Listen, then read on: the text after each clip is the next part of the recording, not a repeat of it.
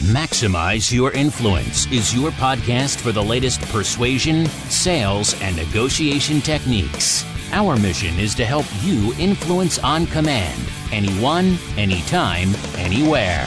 Your host is the author of Persuasion IQ, Laws of Charisma, and the best-selling book, Maximum Influence. Now, your host, Kurt Mortensen. Hey, and welcome to another edition of Maximize Your Influence, episode 220. Kurt Mortensen here, as we're talking about the dark side of goals, of all things. But first of all, welcome to a new year. I hope you're excited. I mean, really, there's only two ways to look at the future. I learned this from my early mentor, Jim Rohn, a great motivational speaker. You can look at the future with great excitement, or you can look at it with great apprehension. Your choice. You get to decide. The slate is clean. It's a brand new year. Yeah, you made some stupid mistakes last year, but who didn't? We learn, we move on, we grow. Probably had a list of people that told you couldn't do it. You know, every millionaire has a list of people that didn't believe in them. That's part of the process of learning and growing. And I'm just excited. It's a new year. I hope you're excited. I hope you're setting your goals. And I'm going to teach you a few things about goals you probably haven't thought about, the dark side and where they fail. Probably not what you're expecting to hear, but we don't sugarcoat it here on the show. We just want to give you cutting-edge information that will help you be successful, to maximize your time, maximize your income, maximize your influence, give you those shortcuts, give you the tools that will make the biggest difference in your success. Of course, a little housekeeping. I'm available at Kurt, K-U-R-T, at MaximizeYourInfluence.com. We're on iTunes, Pinterest, Facebook at Maximize Your Influence. And if you're on Twitter, it's Influence Max. Now we're on Spotify right now, which is exciting. That's a big break for us as we hit episode 220. Now, if you want to get some of the free archives of the shows, that is InfluenceUniversity.com. That is also home of the PhD 52-week Advanced Persuasion and Influence Negotiation Program. Check it out. It's all there for you. That's our housekeeping. Let's get into it. Let's talk about some things that will make a huge difference as we get you going in the new year. And I hope you're excited. It's a fresh start. In fact, I love what they do in Ecuador. My daughter was helping out and serving in an orphanage down in Ecuador. She'd graduated from high school and wanted to give back, and that's kind of fell in her lap, and it just rung true in her heart, and she went down to Ecuador on her own. I mean, she was with other people, but not her parents. Parents were concerned, but that's a whole other issue. And she helped out in an orphanage down there. She really liked it. She was already really good at Spanish, so this only helped out. But here's what I want to share with you. She was down there for the new year, right? January 1st. And on December 31st, they did something that I love. I think you might want to embrace this. Everybody was buying these little bodies of humans. I mean, they were obviously dummies. And they had little shirts on, and people would write on them. They would stuff notes in their pockets about what they didn't like about last year, the habits they want to overcome, the things they want to forget about. They would stuff them in these pockets. They'd write them on the bodies. And when it would approach the midnight hour on December 31st, approaching January 1st, they would light it on fire and jump across it. You know, jumping over the body, signifying they've overcome this habit. They've overcome this past mistake. They've overcome this regret. They've overcome this person that's wronged them. And I think, man, that's great. Even if you wrote it on a piece of paper and burned it, whatever you need to do, let's move on. It's a new year. Let's get excited about where we're going, what's happening, your goals in business and life with your family. Get out of despair. Get out of fear. Get out of apprehension. And just be excited for the things that you can control and the things that you can change. And so I'm excited for you as we go through this. Now, as we get started this year, this is probably a new one for many of you. A lot of times we talk about the persuasion blunder and, of course, the persuasion ninja. Today we are going to do the Blinja. Blinja go. Don't. That's our sound for Blinja, a little combination there, which is a combination of blunder and ninja. It's a little bit of both. And that's why we have to talk about the power of goal setting and even the dark side of goal setting. And I want to focus, first of all, now let me spend a few minutes and talk about the bright side of goal setting, because it works. We hear it every new year. And now I don't have to talk about the gyms, where you work out in January versus February. It's a joke, but it's true. And we set these goals, and why do we fail? Do they work? Sometimes they do, sometimes they don't. And I want to give you some clarifications to help you out. Now, first of all, I'm a big believer. I used to go to those seminars and listen to those millionaires talk about vision, mindset, and goal setting and say, okay, yeah, whatever.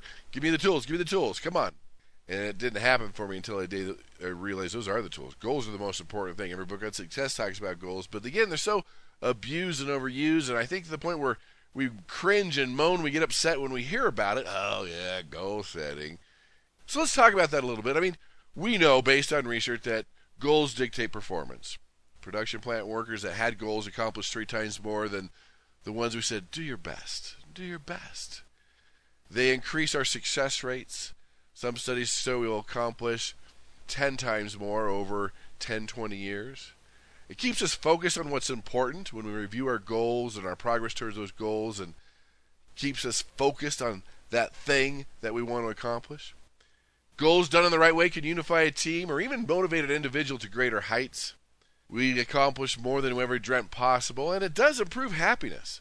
When you think about the happiest time in your life, you were pursuing a worthwhile, exciting goals. We're humans. We need goals.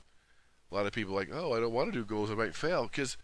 And that's true. But if you don't set goals, you're going to fail anyway. So you're a lot closer to that target when you set goals. And if you don't like the word goals, change the name to target objective. I don't care. As long as you're shooting towards something and getting closer to something.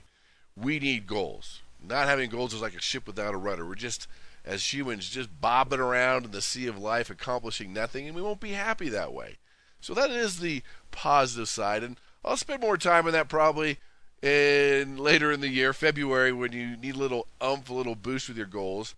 Let's talk a little bit about where goals can hurt, that dark side, especially in the business place, or if you have sales goals or negotiation goals.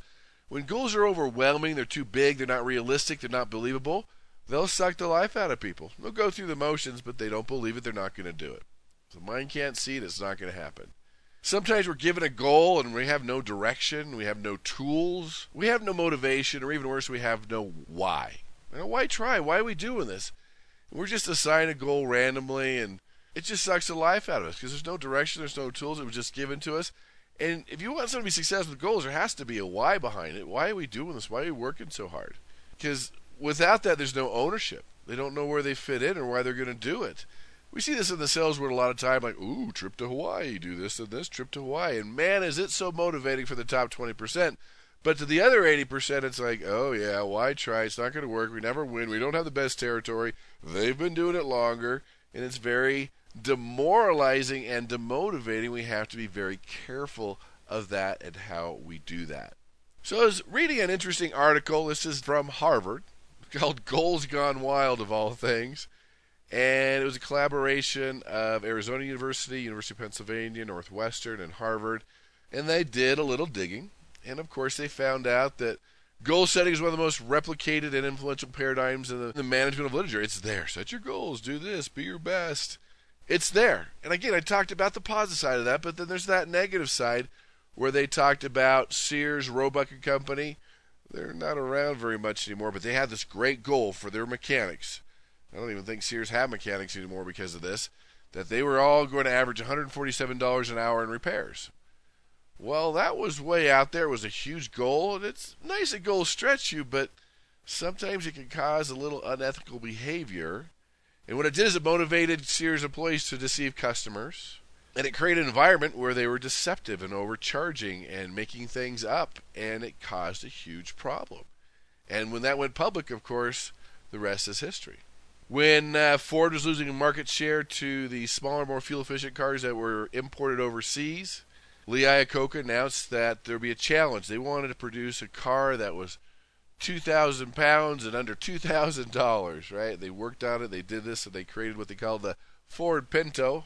I don't know if you've ever driven one. My older brother had one. That was one of his first cars. Yeah, but anyway, if you know anything about these Pintos, they blow up when they're rear-ended.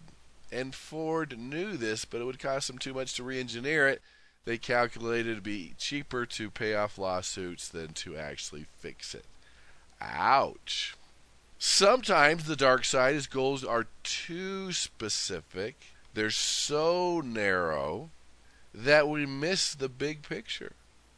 we miss out on the things that are the most important. So sometimes we choose the most specific things that we think are driving the business, but we forget about maybe human nature. We forget about trust. We forget about human connection and those type of things. They talked about the famous study, and you can find this, the Gorilla Study, on YouTube. I mentioned this in my book, Maximum Influence. You look at this video, okay, and there's some players in white basketball jerseys, some in black, and you count how many times they pass the ball, and that's where your focus is. And right in the middle of this, a gorilla, somebody in a gorilla suit, someone's walking through in a gorilla suit, and nobody sees it because they're so focused on the white shirt, black shirt, and the passing that nobody sees it. It's very, very, very rare that anybody sees it. And that's the challenge. When our goals are too focused or it looks too difficult, that's the challenge. For example, university professors, I'll rip on those. I teach at a university, right? Their main goal, their main thing is getting published, getting published, getting published. That is the most important thing. You know, a student thinks it's the evaluations and being a teacher and being a good professor. No. If they get published, that's all that matters. And so they don't show up to class. They don't teach a good class. They don't work on their teaching skills. They don't become charismatic because that doesn't matter. Now, it kind of does down the road, but the main thing is getting published, and that's where all their energy's focused. And that's what you get, if that's what you want. But now you've got a lot of students that are upset with their education because they had a lot of bad professors that didn't care about them. Not all of them. But they just focus on getting published. Now, on the flip side of that, sometimes we have too many goals. When we're pursuing multiple goals at the same time, right? I don't remember the saying, but you try to catch 3 or 4 chickens at the same time, you're not going to catch any of them. And that's the same type of thing, to where quantity versus quality, you have to really take a look that goals that are easier to achieve and measure, the quantity, are given more attention than other goals. For example, such as quality or a multi-goal situation. So we tend to go after the goals that are easier to achieve, that we can measure and quantify. That's another thing. Make sure you quantify it. What does it mean to be the best? What does it mean to be the top salesperson? I mean, what is the number? How do you quantify those type of things? And that's very important too, so people can quantify and measure how well they're doing. Nothing's worse than having a goal that you can't quantify, that you can't measure. That will suck the life and enthusiasm of everybody. We're doing better, good job, and you can't prove that? Yeah, that could be a challenge. Another dark side too is with the time. The deadline is inappropriate. It's not realistic. It's not believable. And I'm going to throw into there too, maybe it's too big. Sometimes 4, 5, 6, 7 goals might be better than one big goal. So it's believable. Shorter goals, shorter targets, shorter objectives to get there. And if you're going to put a deadline on a goal, make sure you let them know why and why it's important. And you don't just let them know on that day. You follow up all the way along how close they're getting to that deadline. Now, here's an interesting dark side they found, that when goals are too challenging, overwhelming, we tune out. But it also found what's interesting, that when they had these goals, they want to stretch people, that in negotiation situations, people made larger demands. They tend to destroy value. They wouldn't give in. They would tend to lie a little more. And they found a direct link between goal setting and cheating, that when people felt that it was too big or too high or too challenging, it increased cheating and deception. Isn't that interesting? So we got to be careful. When it's way out there and they've got nothing to lose, they're going to cheat. They might be deceptive. They might make up some numbers.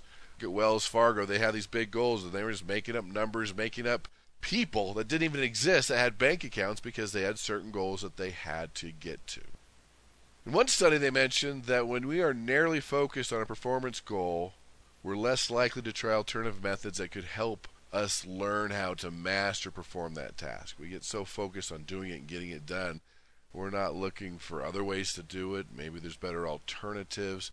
Maybe there's other people that we can talk to, that we can work with, that can make a big difference. Now, the Blinja, or the dark, probably the good side of goals is competition, and that's a great thing about goals. They can create competition when it's done the right way. If you can create a whole organization that's rallying around a goal, that could be very beneficial. But if it's dividing an organization, dividing a sales force, because studies do show goals that promote competition rather than cooperation, they lower overall performance. So be careful there. Competition can be a good thing if you've got the whole team or organization on board to be able to do that. But if it's dividing a team, an organization, a company, that could really backfire on itself. So that's the thing about goals and motivation. When goals are using extrinsic motivation, external things, it can harm intrinsic or internal motivation. See, by setting goals, managers and leaders might be going after those external things, the goals, the rewards, the vacation, instead of doing the job internally, doing it for themselves, the pride of doing your best, the issue of changing the world. Because we've talked about motivation on the show before. In fact, on episode 67, if you want to go to Influence University and look at the archives, we talked about how to motivate yourself when your boss doesn't. And that one of the key is internal motivation lasts a lot longer, feels a lot better, is more motivating, and makes you happier versus external things like doing it for others or that goal or that reward or not going bankrupt or not getting kicked out of your house is good short-term motivation, but you lose the long-term motivation. So the authors of this study, they were all into goals, and they supported goals. I mean, Harvard's one of the big places that supports goals, and they've seen the benefits of that. But it's good to realize the dark side when it's not done the right way. You have to really understand how do you really set your goals in the right way. And think about the dark side. We don't have a lot of time today to go into the right way to set your goals, but let me give you a few tools to help you out as you start the new year and understand how this works out. There's a great book out there called Nudge by Richard Thaler. It talks about behavioral economics. We call it a maximum influence foot in the door. It's also called sequential request, to where you could nudge people, you could slowly persuade people a little bit at a time. For example, they talked about the book Nudge that at a grocery store, if the unhealthy foods were less convenient, then more people would buy healthy foods, that little extra step to get there. We also know with foot in the door, if you ask them for 2 hours at a time, you're less likely to yes than ask for 10 minutes initially. A little foot in the door, a little sequential request, getting the yeses. That's how they are. But they also found that nudge can backfire on you. When people can see right through it, like they see the green arrows for your health and people see right through it, it does help sales for some people. Other people, I'm not going to do that. I'm not going to buy it just because you're trying to make me do it. And they get a little resistance. Because we know that some people, even though they want it, need it, like it, can afford it, they're going to resist you. And that's the challenge with nudge. Sometimes you can nudge them, slowly persuade them. But some people, once they sense it, once it gets on the radar, they are going to resist you. Because even when the nudges work, they might not achieve the ultimate goal. Because if they're trying to focus on a specific behavior, you might get a different behavior. And you're saying, okay, Kurt, why are you talking about this with goals and the dark side of goals? Because it's been interesting, as I've been doing some research on this lately, that we have different styles and different personalities. Some people need options when you're trying to close them into the sale to feel like they're making a choice, and some people don't care. And so as you look at your goals this year, I want you to ask yourself, are you a nudge person or a net person? This is what I mean by that.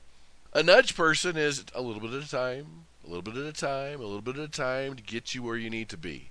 A net person is one of my favorite sayings that says, jump and the net will appear. Wasn't it Cortez when he went to South America with his armies, burned the boats they had to win? That's jump and the net will appear. So if you're thinking about a weight loss goal, or it could be anything, are you a nudge person? Where maybe the first week of the year, you're just going to put on your exercise clothes and go down and read the manual about your new exercise bike.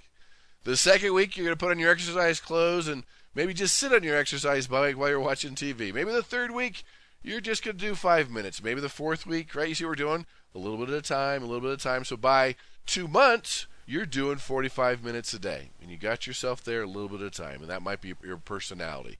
And nudge works really well if you've had a lot of previous failures with weight loss or other things, or you have a tendency to get overwhelmed, or if you're the type of person that has all your ducks in a row before you get started, or you're not getting a lot of support from the people around you, maybe you're a nudge person.